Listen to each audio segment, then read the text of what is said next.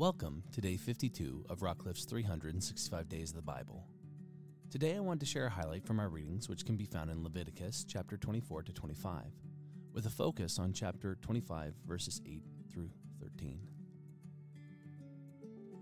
You shall count 7 weeks of the year, 7 times 7 years, so that the time of the 7 weeks of years shall give you 49 years. Then you shall sound the loud trumpet on the 10th day of the 7th month. On the Day of Atonement you shall sound the trumpet throughout all your land. And you shall consecrate the 50th year, and proclaim liberty throughout the land to all of its inhabitants.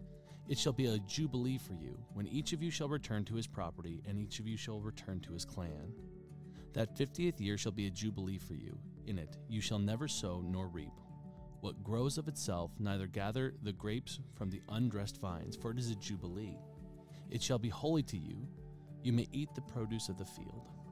In this year of Jubilee, each of you shall return to his property. And we're nearing the end of Leviticus, and what we're seeing is God is setting up something that continues to go back to the motif and theme of community and integral living amongst one another.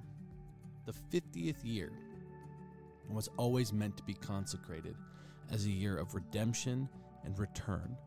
And it's fitting that we talk about it as a church this year. We are talking about returning as well, returning to our first love, returning to Scripture, returning our hearts, the return of believing that family members are going to come back to the faith and relationships are going to be restored.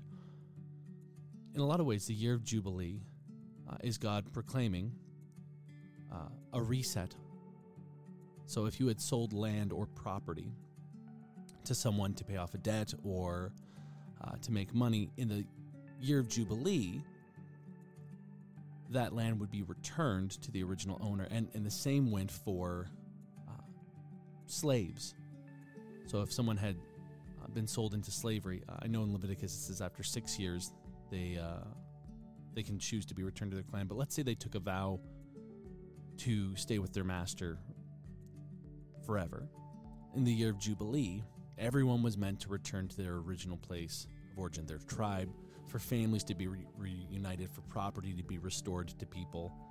And as we go on further, we'll see that there's special laws. Hey, if you sell the land close to the year of Jubilee, then you sell it for much less, because really it's going to be returned in a couple of years. And if you sell it right after, then you sell it for a bigger amount. But the point and purpose is that no one person or clan or tribe was to accumulate all this wealth and all this ownership.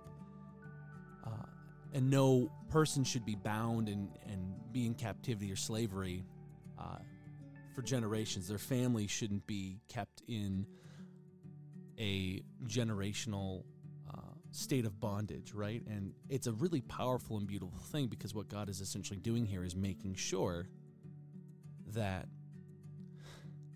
freedom is a constant thing that's coming, that the people always have a hope to look forward to. And even for the land, nothing gets sown in the land for a year, that there is a sense of rest and reclamation for everybody, creation as well. And to me, this feels symbolic of the freedom that Christ is later going to bring.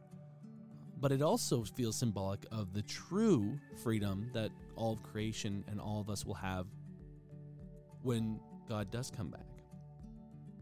The new earth and new creation will be a place without borders. We'll walk in relationship with people.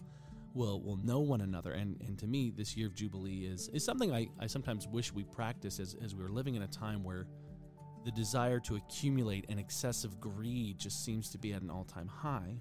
This is a reminder that we as Christians should seek freedom, should seek fairness.